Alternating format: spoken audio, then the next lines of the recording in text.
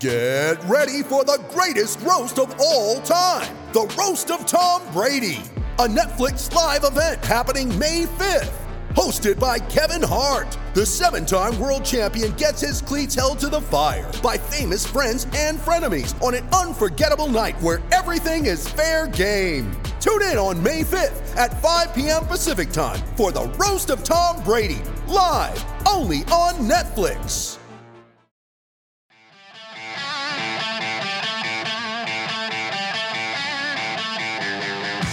It's time for the VolQuest podcast, where we dissect the biggest news items of the week. Hey everybody, happy Tuesday and welcome into the VolQuest podcast. I'm Eric Kane, Rob Lewis, Brent Hubbs. And before we get into anything, out of the transfer portal, in the flesh here on YouTube, that is Austin Price. Austin, glad you gave us here at VolQuest some of your time here today. Well, where did I transfer to, Kane? I mean, you were gone for a week too for your honeymoon. Although Hub said you were in the transfer portal and you took your name out last night, so you're back. Needed a better NIL deal, Rob Lewis. Peter Millard wasn't enough. He's tanned, rested, and ready. I wouldn't say tanned, Rob. I would go more burnt, but I mean, like, no, that's fair complexion people. The South Pacific sun hits you a little different. How many videos you get done? Videos as it pertaining to like what? No, recruiting videos. That's why you're gone, right? How many videos you get done? Zero, because I did field a few phone calls and my wife was decent about that. So, give her credit. At no point did she go, "Ugh, are we on a vacation or not?" When you got the one. Good to have Austin Price back here from the Polynesian Bowl and, of course, Hawaii here on the VolQuest podcast. And glad you guys are here with us as well, watching on YouTube, liking this video, and subscribing to the channel as always. Big news over the last couple of days, Tennessee basketball. Fifth straight win over a top 10 opponent inside Thompson-Boling Arena. Takes down Texas in the SEC Big 12 Challenge. Rick Barnes gets the better of his former team. And Rob Lewis, that was a big win for Tennessee in a number of different ways. Obviously, you can go the Olivier Cumwall factor, the Scott Ziegler factor, or just the fact that it was a really good win, a resume win for a team that's not going to get that chance too often down the stretch here. Yeah, with as down as the SEC is right now, with Alabama, being the only team that really hasn't been a disappointment. That is, other than you play Alabama February 15th, and that's going to be your last crack at a top 10 team unless you catch Alabama again in the tournament, or unless, Kentucky or Auburn, somebody gets crazy hot and rattles off 10, 12 wins in a row, which I don't see happening. So that was significant. I mean, and again, it's nobody would have thought that when you have Kentucky and Arkansas ranked, top 10 of the preseason. But the way this league has worked out, that ended up being, kind of, I think, a bigger deal for Tennessee on Saturday than anybody would have thought 2 months ago. Brent, we were over there watching, that game when we were kind of working junior day. We watched the majority of the first half uninterrupted. And Olivier Cumwall, it's like he couldn't miss there in the first half. He was a big reason why Tennessee jumped out to the leads it did at points and times in the game. A 27-point effort, 8 rebound. He's not going to do that every single game for Tennessee, but if you can find some type of consistency there, I think Tennessee can reach a new level with that post presence from Olivier. Well, but Rob said it best on the Rocky Top Rewind. I mean, the guy's a senior at this point. I mean, I'm with Rob. I don't know that there's a quote light bulb moment that was suddenly the switch is flipped and he's going to be, the king of consistency. Now you'll see, we'll see what happens moving forward. You hope that he is, but when Tennessee gets post play like that, it changes the dynamics and the outlook of Tennessee a lot. And we'll see. I mean, the thing about this team is Rob, I think that the best thing about them is they're rooted in their defense, because offense is going to come and go. I mean, even in the tournament, it's hard to have 6 great offensive, nights in the tournament to get yourself to the finish line. I'm not saying Tennessee's going to the Final Four. I'm not ready to go there yet, but to have a chance, you've got to be able to play consistent defense. And as great as the Cumwall story was, Tennessee was as good in the first half against Texas defensively as they've been all year in the first half. And I think that's the biggest thing about this basketball team as the calendar page turns tomorrow to February. I said this on the Nation Sunday night, and I agree with what Rob's saying here. I know who you are. Like you had those first 2 games in the month of January, he didn't miss a shot, right? Then he goes into a couple game lull where he was just not very good at all. Then he comes back with 27 the other night. I think for Tennessee, they can't afford to have the combination of Nkamhoua inside and Vescovi outside both have bad nights. When that happens, that's when they have those Colorado performances, or the Kentucky performance. I think you've got to have both at least one of those guys on their game. If one of them is on, the other one can afford to be off because some other guys will step up. To me, it's those two combination. Yeah, there are other players you can look at like Josiah Jordan-James or Zakai Ziegler that, are probably going to be a lot more consistent than those two. But to me, the one that takes them over the top offensively inside is Nkamhoua, outside is Vescovi. And if Tennessee can at least have one of the two hitting on a given night, they're going to still be pretty good. If they have them both off, that's when they have those just awful nights. Yeah, I would agree because, at least from an offensive perspective, in the front court, if it's not Olivier, Uros, had a game, of course, but you're not going to see that too far between. Of course, Julian Phillips has had his moments as a freshman. And then, some of those other players, Jonas Sadu and Toby Awaka, they're not really an offensive presence whatsoever right now. So if you're not getting it from Olivier, you best be getting it from Vescovi or somebody on the outside. I'm gonna disagree a little bit here. And Rob can jump in if he want to. I think obviously, that they need Vescovi to play really well, but this is the same team, and I know Georgia's not as good as Texas, Rob, but it's the same Tennessee team that scored 60 points without anybody in double figures against Georgia just 4 nights earlier. I think the thing they have to do is their defense has to show up and travel, and as it has all year, and they've got to rebound the basketball. If they're going to do that, then I think that's what they're going to do. They can't go over with Santiago, but I don't think it's got to be that, Santiago's got to have 20 or 25 if Nkamhoua doesn't show, or Nkamhoua's got to have 20 plus if Vescovi doesn't have a great night. I think they have enough weapons that they don't have to have somebody just go off for them to beat a high quality team. Maybe I'm wrong, but to me, it doesn't feel like that's where this team is right now. Rob, sorry to jump in front of you, but is it fair that with the way Zakai is playing right now, that might not be true, but a month ago, maybe it was true? Yeah, I think with the way Zakai is playing, that takes a lot of pressure off Santiago to hunt his own offense, and I think you can get by with him having an off night. I think you essentially have, 5 double-digit scores, guys that can go out there and get you double digits. As long as 2 or 3 of them show up, and you play the kind of defense that Hubbard's talking about, it's going to get you over the hump most nights. At least it'll get you over the hump against the Georgias and the Ole Misses of the world. But to beat Kentucky, to beat Arkansas, to beat Alabama, I think you're going to have to do something offensively. You look at the box score from Tennessee against Texas, and, Barnes played 10 guys as he normally does, but the only one that got extensive, double-digit minutes off the bench was Tyreke Key, Rob. But again, only shot it 3 times, was 0 for 2 from three-point range, finished with 1 point. Hit a really strong showing his first game from the bench with that, I think it was 7 or 8 rebounds and 10 points and near a double-double. Tyreke Key, again, kind of another guy that's been pretty inconsistent so far this season, but now adapting to a new role. Kind of what do you see from him moving forward? Yeah, I think just kind of what we've seen the past couple of games. I think for whatever reason, he's having a hard time finding his offense, not as aggressive as I know Coach Barnes would like to see him. I vividly remember him turning down 1 3 the other day, and pretty early in the clock, but still, the kind that the coaching staff is imploring guys to take.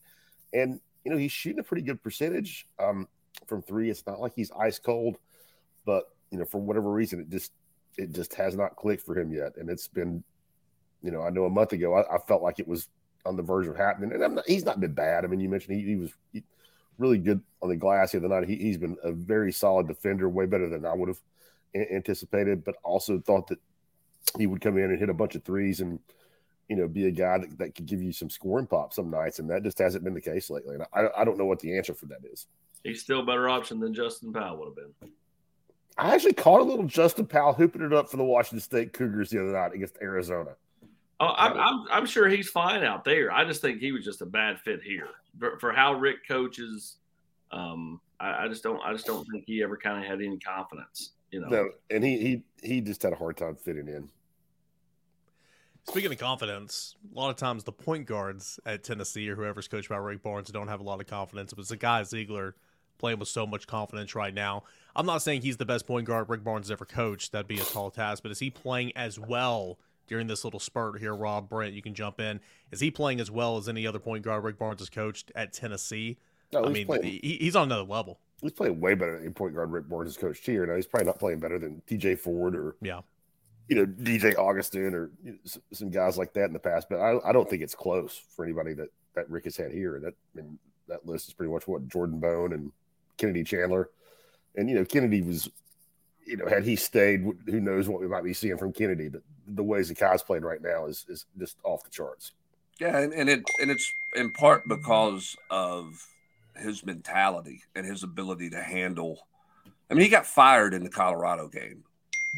I mean, he got sent to the bench in the Colorado game, and Robbie didn't flinch by it. I mean, like, he handled it, and he handles it himself. It's not his team of people that are this, that, or the other. It's he can take the hard coaching from Rick Barnes and seems to thrive with it. And I think that's part of the reason why he's doing really well. And I think that's why part of the reason Rick Barnes has always loved Zakai Ziegler. It's just the mental toughness that he plays with.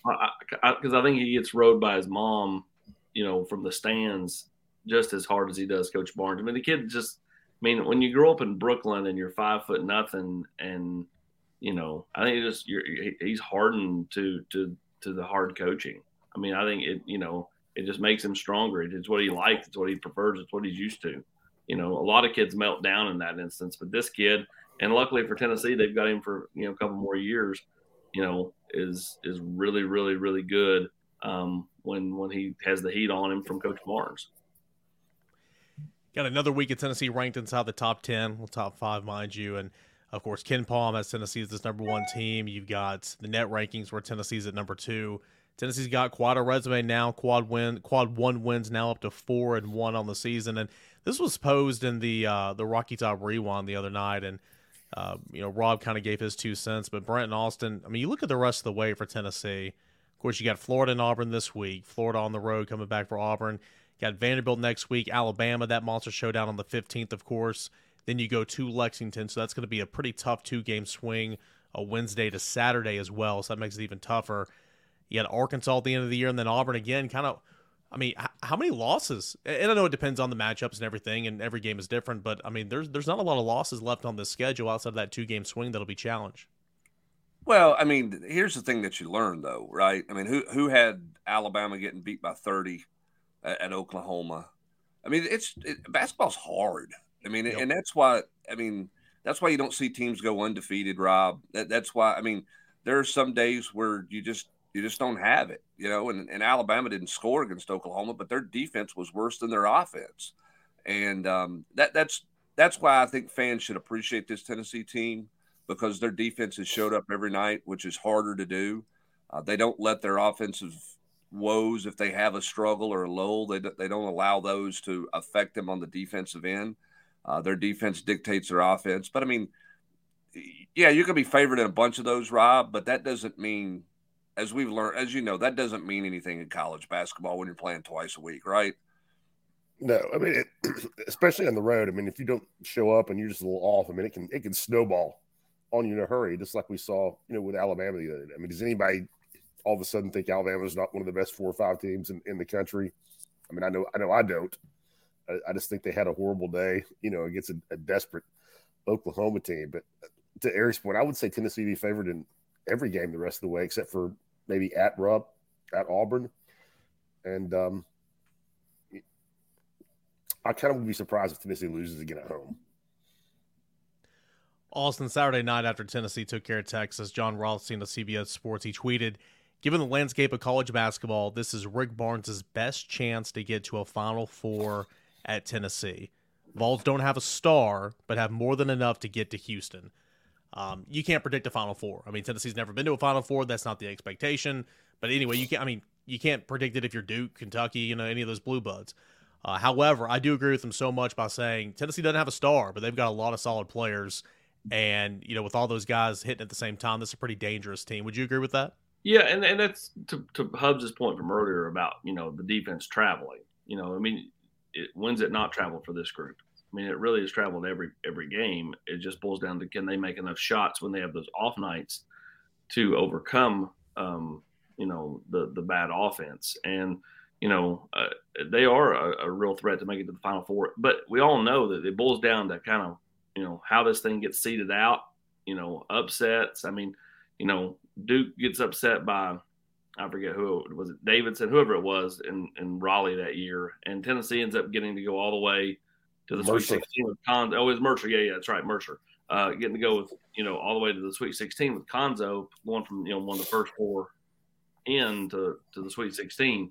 It's all about matchups. It's all about upsets. It's all about, kind of your path. And so, who knows what that looks like when, we get to mid-March. But, this team, has a certain it factor to it and a certain toughness to it. And, I think that's the biggest thing is they're not mentally weak. They may not make it to Houston, but it will not be because they melted down, I don't believe. I think it'll just be because they went cold on a bad night and lost a 55-53 type game or 60-58 type game. Ultimately, I think that, it just boils down to, can they make shots? If they do, I think this team really is a Final Four team, if not better than that.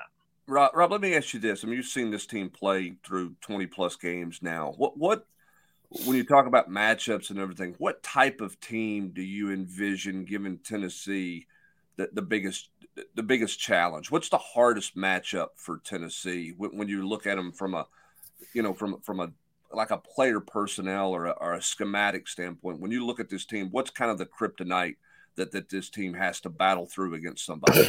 I probably wouldn't call it kryptonite, but just like really, plus size, like Arkansas or Arizona throughout them, with a couple, two bigs that can really play, not, one big that's pretty good and one big that's just out there because he's 7'1" and athletic.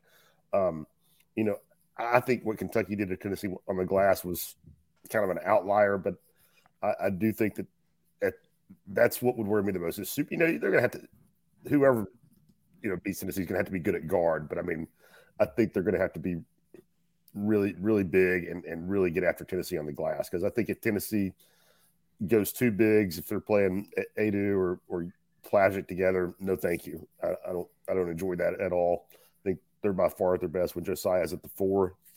And I think if somebody has enough size to where they, make that uncomfortable for Tennessee to play with that lineup, then I think that's Tennessee's best chance to really struggle. What about Adu and someone else not named Plavsic? I like Adu at the 5 with Jonas at the 4. Yeah. I like that lineup just fine. You can't really call that small ball because Jonas is so big, but you really, are. You're playing 1 out or, 1 in, 4 out pretty much. But I'm totally fine with Adu getting a lot of those minutes, but not on nights when Olivier's going 12 of 15 from the field. Yeah, no doubt. You ready? Showtime. On May 3rd, summer starts with The Fall Guy. Let's do it later. Let's drink a spicy margarita. Make some bad decisions. Yes. Audiences are falling in love with the most entertaining film of the year. Fall Guy. Fall Guy? Fall Guy. That's what the poster said. See Ryan Gosling and Emily Blunt in the movie critics say exists to make you happy. Trying to make it out? Nope. Because I don't either. It's not what I'm into right now. What are you into? Talking. Yeah. The Fall Guy. Only in theaters May 3rd. Rated PG-13. With threats to our nation waiting around every corner, adaptability is more important than ever. When conditions change without notice, quick strategic thinking is crucial. And with obstacles consistently impending, determination is essential in overcoming them. It's this willingness, decisiveness, and resilience that sets Marines apart. With our fighting spirit, we don't just fight battles, we win them. Marines are the constant our nation counts on to fight the unknown. And through adaptable problem solving, we do just that. Learn more at marines.com. No doubt about it. Tennessee's at Florida on Wednesday. We'll turn around and come back home to take on Auburn on Saturday. That is the schedule for this week. And next Saturday, there will not be a junior day on campus. The 2 junior days for January have come and gone. Austin Price, this past weekend, not as many guys came in who once said they were coming in, but still a nice crop was on campus. And the headliner was 4-star defensive edge rusher Cam Franklin. Wanted to come in to to feel like he was a priority. He got in late on Saturday. He, in a couple hours, felt like he was that priority. He finished up his visit on Sunday morning. That's a guy that Tennessee wanted to get in good position with, and I think did a good job this weekend. Yeah, and that's one that Rodney Garner has targeted for well over a year. Rodney's got, some ties over there in the, North Mississippi area where Cam plays. Those two are fairly tight. That one will be more of a thrill a minute, though. It's not like it's going to be some lay down for Tennessee or lay down for Ole Miss. I think that you're going to have everybody involved, and it's going to be, a back and forth thing. But I'd be shocked if Tennessee isn't one of his 5 official visits. There's some people around, him that, have some orange, ties. And I think Tennessee will be a factor for him long term. And, I think this weekend was big. Talked to Chad Simmons. He talked to us, leaving junior day, told both the same thing about, feeling like he's a priority here, and this was the first visit his mom's ever been on. He's been on several visits, but it's not been with her. This was a visit that she came on. It's the first time she's been out, seeing the college campus. And I'd say you'll see her take more visits, but Tennessee was the first. And I think she liked everything that she saw about Tennessee. I think they enjoyed the basketball game. The good news is they got here for the basketball game. And then we're able to stay in the midday, early afternoon on Sunday. But I would expect Tennessee to be, a factor there long term. And then, just staying with defensive linemen, I think Tennessee's going to be a real factor with Bryce Young. Bryant Young's son. I think it's Tennessee, Notre Dame. Now, Notre Dame is his dad's alma mater, former San Francisco 49er. But I don't think that Bryant and his wife are pushing like their kids go to Notre Dame or whatever. Like, he's got a sister that goes to USC. He had a sister, I think, that went to Virginia Tech maybe. There are, there's not like hey, you've got to go where I played. And honestly, Hubbard, if you look at the last, 3-4 years, you see less legacies following their dad than you did 10 years ago. I'd still say it's over 50%, but I felt like a decade ago, it was like 90-95% of the time they followed wherever their dad went. Now it's more like 60, 65, 70% of the time. Agree? Yeah, and I think part of that, Austin, is there's so much – it's so different than when their parents played. And look, I'm not saying that, wow, there's a different coach there. Of course there's a different coach there, right? It's 20-plus years. But the feelings of the schools are very different. And I think that, that there's that they may live in different states. I don't think there's the pressure to play at your parents' alma mater because that's what you're supposed to do, like there was, maybe years ago. I just, it just doesn't feel that way. I go back to and it circles around social media from time to time. Emmitt Smith, when his son committed to Stanford, he was at a press conference and they asked him about it. And he was like, look, man, my son is supposed to go wherever he wants to go. And I think that's the world we live in now. I just don't think I don't think parents put the pressure on their kids to go to their alma mater. And I don't think the parents feel the pressure to send their kid to their alma mater like they did years ago. Well, I talked to Dominic Raiola out at the Polynesian Bowl because, Dylan will be in this game a year from now. And, obviously there's a lot of pressure for him to go to Nebraska because that's where Dominic played. And, clearly they are, Nebraska is a factor for them, especially since he's opened things back up and decommitted from Ohio State. But, Georgia, USC, there are a lot of big-time schools interested in Raiola. And, I think that, Dom's not going to push his kid to Nebraska. If Dylan does it organically, then Dominic will be thrilled. But, I think ultimately, he's going to pick where he wants to go. And I think you're right. I think that you're seeing more and more of that. Again, I'd still say it's over 50% of the time that, the legacies go where their dad went. But it is not near the percentage it was several years ago. Austin, a question we get asked all the time, really in each cycle, 23 at the end of it, but 24 asking, looking ahead.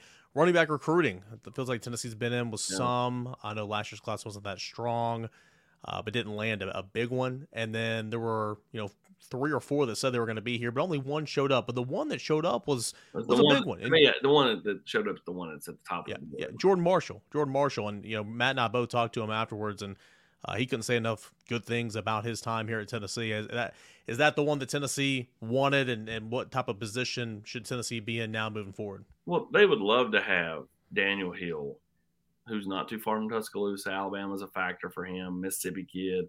They'd love to, get some of these other guys in here. There's a kid at Arkansas that's very much, on Jerry Mack's radar. But number one, in my opinion, just based off of his interest level, his communication level, the fact he's visited for camps and games and stuff, is Jordan Marshall.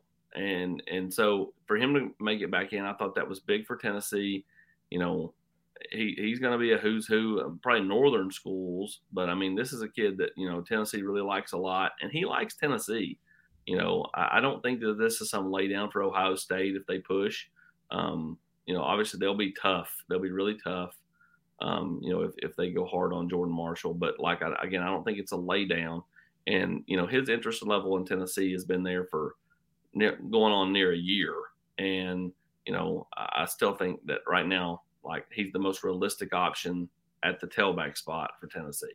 I was surprised, though, to hear him say, that he's still learning that this is not a pass-happy offense, that they actually run the ball in this offense. Austin, given the number of times he's been here, the games he's seen, the conversations he's had, and maybe that was just kind of a one-off quote in conversation there, but I was a little surprised, for a guy who has as much knowledge of Tennessee as he does, that he was still talking about Tennessee trying to get over the stigma of being a pass-happy offense and not a balanced offense. Yeah, and I think that there's kids, they see kind of what they want to see at games. They get distracted.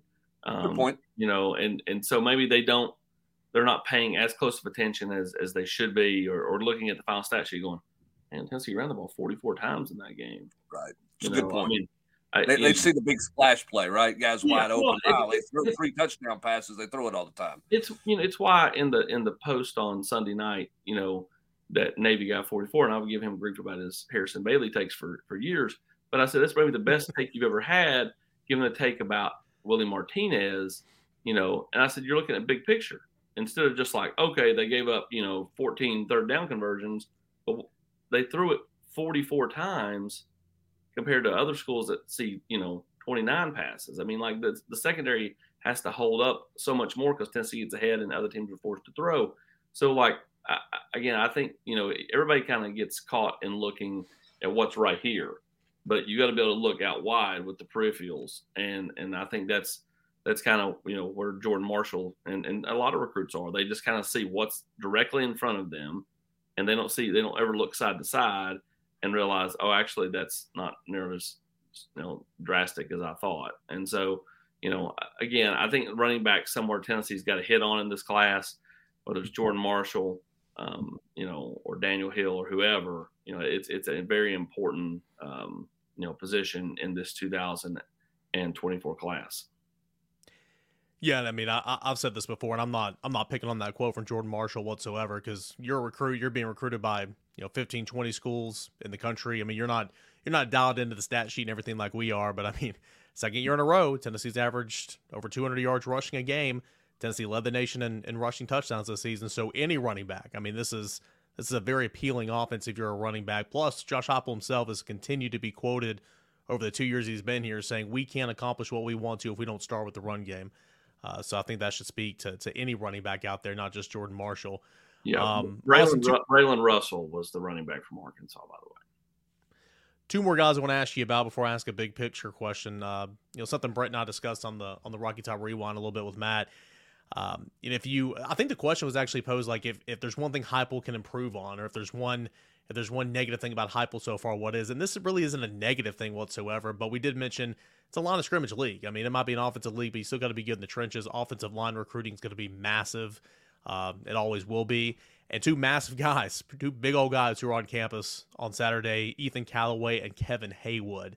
What's Tennessee's big picture look like on the offensive line for this class of 2024 with those 2 guys who are on campus? Well, with Cam coming off the board and coming to South Carolina early, now I wouldn't call that one dead over, right? I mean, he's committed early to the home state school, but, South Carolina's got a lot of momentum right now, but that can all go away if they start slow this fall. and you can see kids open things back up. Daniel Calhoun's a massive mountain of a kid. Was just here. Again, that's going to be hard. Georgia, Alabama, everybody's going to be involved for him.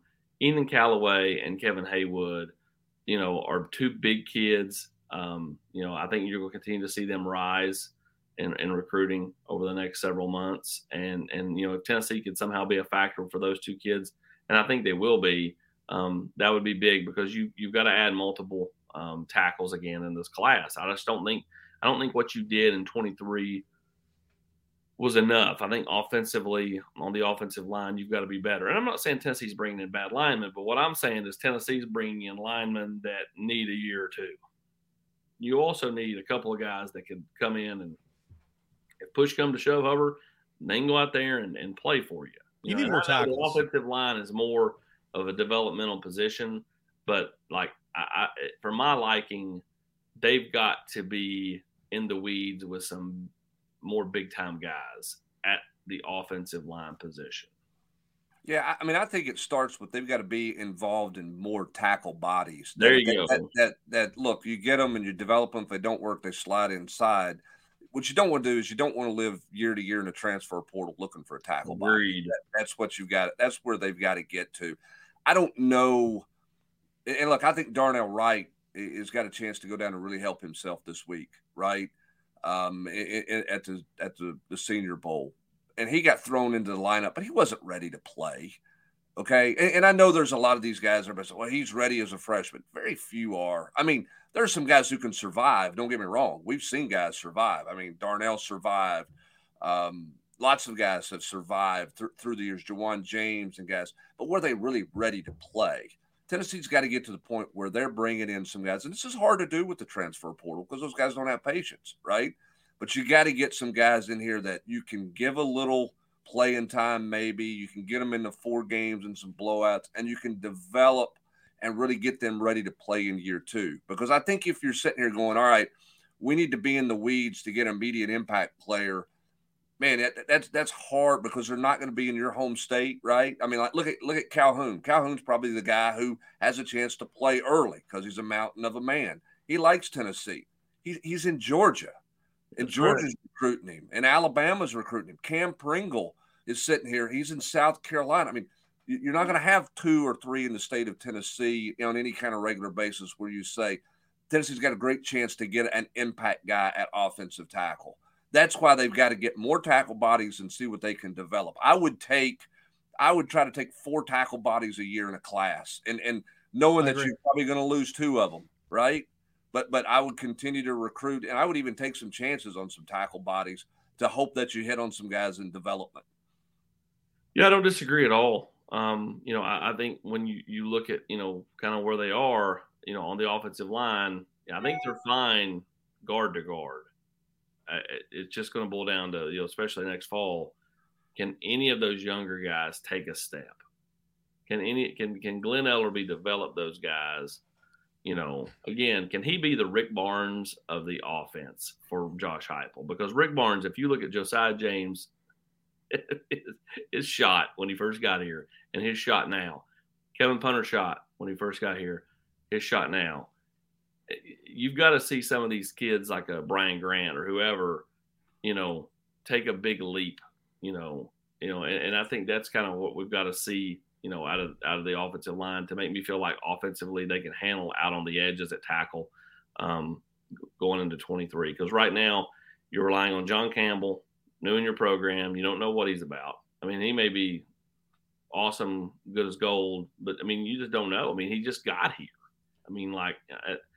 How does he mesh with everybody? You're relying on J.J. Crawford and Gerald Mancey, 2 guys that, either couldn't stay healthy or couldn't stay on the field last year. And they kind of brother-in-lawed it and, got through the season. But you really need a younger kid at tackle to really take a step this spring where you exit spring going, okay, we can work with that this fall. Who is that guy? I don't know. I agree with Hubs.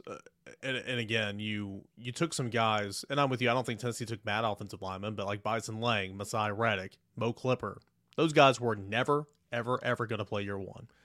And again, those are more interior guys. Look at Andre Carrick. He was a tackle. He's played tackle, but he can slot in and play guard. It's not impossible. You guys have been covering this a lot longer than I have, but it's more difficult to recruit a guard and try to make him a tackle, whereas get a tackle body who can play guard. Tennessee does not have enough tackles right now, and you've seen them attack the transfer portal for offensive tackles the past 2 seasons. So that's got to be a massive priority in this class. It's got to be, in my opinion. Tennessee was involved in some big fish at tackle loss in this past year, but of the 4 they liked, only got 1. And that's just not enough. Well, and Hubbs is going to agree with me. I am. Yes, their board's got to be bigger. Oh, absolutely. At all positions. 100%. Like, if you look back at wide receiver a year ago, I just don't think their board was big enough. I mean, like, they kept swinging, trying to get, Noah Rogers to campus deep into the fall. Like, he never came. Yeah. Like, they didn't really do a whole lot with the kid from Mississippi. They kind of flirted with him, went back and forth. Obviously they tried on Carnell Tate. But I mean, like, and they got a great find in Nathan Laycock. But I mean, like, to me, they've got to have a board of 15 to 20 instead of a board of 5 or 6. And that's kind of what it felt like last year. It's like, okay, well, if you don't get this guy, who are you turning to? And there was never really an answer. Like, it can't always be the portal. Like, and that's the thing is getting, they've just, they to me at all positions, I'm just using wide receivers as an example on last year, but I mean, like, at all positions, their board has to be bigger, in my opinion. Yeah, I mean, and I mean, I think you could throw running back into that equation. I mean, you could throw a lot of positions into that equation. I agree with you 100%. I think it was the best thing Philip Fulmer did. Okay, in terms of recruiting, when you talk about why did they recruit so well? Obviously, they won, and I get all that, but I mean, they were sitting there and they would visit, 8 defensive ends trying to get 1. I mean, Philip Fulmer used almost 56 visits every year. Like, he visited all. Now, I know it's different now because kids commit early, and lots of times now we're seeing official visits or victory laps for guys. And I know everything has totally changed. Don't get me wrong. But the point is their board was deep at all positions. If they needed 2 defensive ends, they were going to be recruiting 15 defensive ends to try to get 2. Right? Now, you had your pecking order. You didn't just take number 15 as soon as he wanted to commit, but you were recruiting that deep, Austin, to get someone that was there. So you weren't just starting to recruit someone in the last few weeks when your board dried up. And I think that's something that Tennessee can address and will address moving forward. I think they have to have deeper boards. You look at the class right now, Tennessee's got 3 commits for the class of 2024. There'll be a junior day in March, and, of course, prospects on campus to watch spring practice whenever that starts. You look at this compared to last year's class. Tennessee, if my memory serves me correct, came into January with 2 commits, picked up a commit from Aiden Bussell at the end of the month. Saying all this, asking Austin kind of what's the path here for Tennessee in terms of what's next for the class of 2024. I feel like the movement is not much right now in terms of a commit. That'll be later in the spring, but kind of where does the traction lie for this 2024 class? Well, I think you get those questions on the board because they look at South Carolina's landing all these kids right now. Yeah. They're taking a bunch early, and we'll see if they're able to stick, if they're able to hold, and we'll see what happens with some of those kids. Tennessee took Mazio Bennett early, and then he reopen things back up. And I mean, he'll say South Carolina's the leader, but I mean, he's, visiting Alabama and Miami and all these places. I think, I'm not going to close the door on February. I think there's an outside shot that they could get one in February, but I think March and April are going to be their months, in my opinion. And so I think that you're going to see a few come off the board in March and April. Yeah, I think it's about who they get back on campus in March, and I'm not discrediting January. Okay, I'm not saying January. I think you need Franklin back on campus in March. Yeah, I mean, and you got to. I mean, you got to get the running back. I mean, you got to get people back on campus. And again, I'm not discrediting January because I think junior days are important. Anytime you can get a guy on campus, that's where it's at. That's what you need to do. But I think March, is such a bigger month. March and April, and the reason is, unless a kid's a baseball player, he can visit, right? I mean, you can miss a track practice. right now, if you're a basketball player, your coach is not wanting you to go gallivanting off on a bunch of unofficial visits right now because you got tournament time coming up. Same thing in wrestling and other things. So it makes it a little more challenging to get some guys on campus in January. I think Tennessee's got to get more guys on campus in January if they're going to have 2 junior days. But I think March will continue to evolve into a bigger recruiting month or a more important recruiting month than January because kids get to see things. Going to basketball games are great. All right. I mean, that's all good and well. These kids want to see practice. They want to be in the meetings. They want to see what it's really like to be a part of the program. That's why I think March visits are becoming more and more important than the January unofficial visits are for junior days. Because Austin, maybe I'm wrong, but don't you think kids are less interested in the show? Less interested in the event type deal, and more interested in seeing kind of the ins and outs of it? I think some of them are. But I would call it the Instagram recruits are about the show. And there are some of them. And then there are some that are very smart and methodical. And those are the ones you're talking about that don't really care about the photo shoots, don't really care about basketball games. They want to go in there and they want to have an hour sitting there in a skull session with their position coach. And they want to go in a meeting room in spring practice. And they want to go on the practice field and see how the coach coaches his room in spring practice.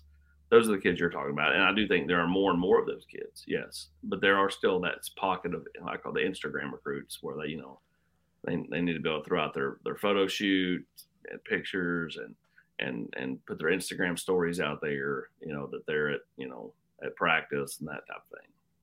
We all have those friends we call Instagram friends. They go swimming with turtles. They post it on Facebook and Instagram. And I want to ask this. I know we're out of time, but I want to ask this question because this is just something that I've kind of wondered about. And I want to ask both of you this question because you both follow recruiting and know everything going on.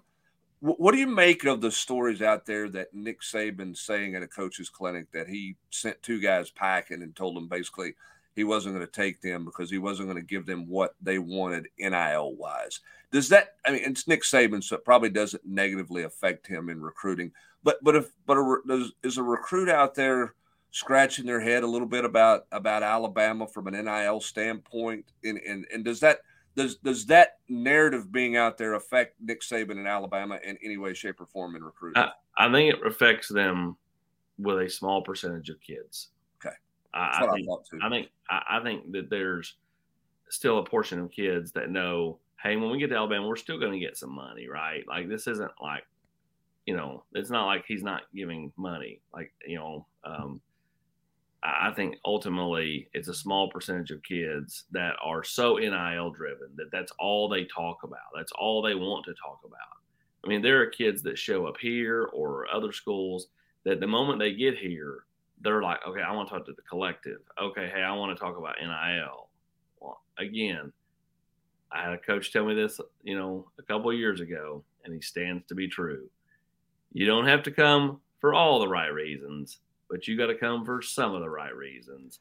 And if you're so NIL driven, then you're probably not coming for any of the right reasons. Again, you still got to want to go to Alabama or Tennessee or Georgia or Middle Tennessee State or wherever. Like it can't be money and only money. Those kids are a nightmare. And ultimately, I think the biggest thing is if you're a college coach, you're trying to weed those guys out of your program because they don't help the room at all. The quote you're talking about too, if you go on, I think one of the players he's referencing asked to get his girlfriend into medical school as well, or something along those lines, something about a girlfriend getting into, postgraduate school. And he was like, no, I can't, no, I'm not doing that. I can't do that. So I think a lot of that was. Yeah, whoa, wait a minute. That practice has been happening in recruiting long before NIL ever came about the transfer portal. There are sisters. That's the one that you can do. Yeah, I mean that one's the easy one to do, to get somebody into law school or to. It might have been law school. I mean, it was either law or medical school, and I'm just sitting here like. That one's easier to do than finding 7 figures for somebody. that practice has been happening for Austin for a long time in recruiting. Well, 100%. I mean, like again, there are more than one ways to skin a cat, and for years that was always, getting the girlfriend admitted to school or in this instance, it's into law school. That type of stuff's always been going on, and so I mean, not shocking. I mean, like, look, Nick's kind of drew his line in the sand on some of this. I get it. It's the game's broken in certain ways, but it is the game right now that everybody has to play. And so until they change the rules, everybody's kind of got to swim in those waters, so to speak. But hey, you have to do it within the parameters of what you want as a football program. It's why I tweeted that out the other night when that got out there. I said, and this is why fans should realize that every situation is different. You don't know what these kids are asking for. So when their player leaves your program or you don't get the transfer you want, don't go, oh, it's ridiculous, Spire. It's ridiculous, Georgia Collective. It's ridiculous, whoever collective. Like, it's not as simple as that. It's never as simple as that. Like, it's not just write the check. At the end of the day, very few schools can just write any check they want. If any school can do that, actually. I mean, a lot of this is, people think that all these schools have all this money and stuff, and I just think that it's coming up. It's not the case, and I think that's why you've seen a bunch of kids leave certain schools after just 1 year. To answer your question, Brent, at least from my opinion, I agree with Austin, though. I don't think it's going to maybe a small percentage of players, but at the end of the day, too, if you go to a school or go to, play for a coach for reasons outside of image likeness, I mean, for Nick Saban, go look, you got wins and you get drafted into the National Football League to where you make some real money. I don't think suddenly they're going to have, a bad recruiting class. I was just, that's the first coach who has said it to that degree. Yeah. That has said, hey, I didn't take two guys because of money. And first time we've seen that happen. And he can do that because of his success. Mm-hmm. Because he's got cachet. And he just had the number one recruiting class in the country. Yeah. It's Nick Saban. All right. Tennessee basketball is going to be at Florida on Wednesday. Going to be back home against Auburn on Saturday. Tennessee football recruiting. Tons of coverage up on the website right now and continue throughout the rest of the week over at VolQuest.com. Appreciate you guys for hanging out with us here today on the VolQuest podcast. Brent Hubbs, Austin Price, Rob Lewis. I am Eric Kane. We'll be back on Thursday for the VolQuest Mailbag podcast. Until then, mahalo and have a great rest of your Tuesday, everybody.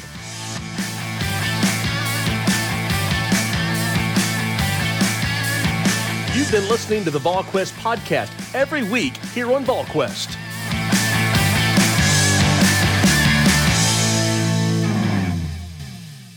With Lucky Land Slots, you can get lucky just about anywhere. Dearly beloved, we are gathered here today to... Has anyone seen the bride and groom? Sorry, we're here. We were getting lucky in the limo and we lost track of time. No, Lucky Land Casino, with cash prizes that add up quicker than a guest registry. In that case, I pronounce you lucky. Play for free at LuckyLandSlots.com. Daily bonuses are waiting. No purchase necessary. Void where prohibited by law. 18+. Terms and conditions apply. See website for details.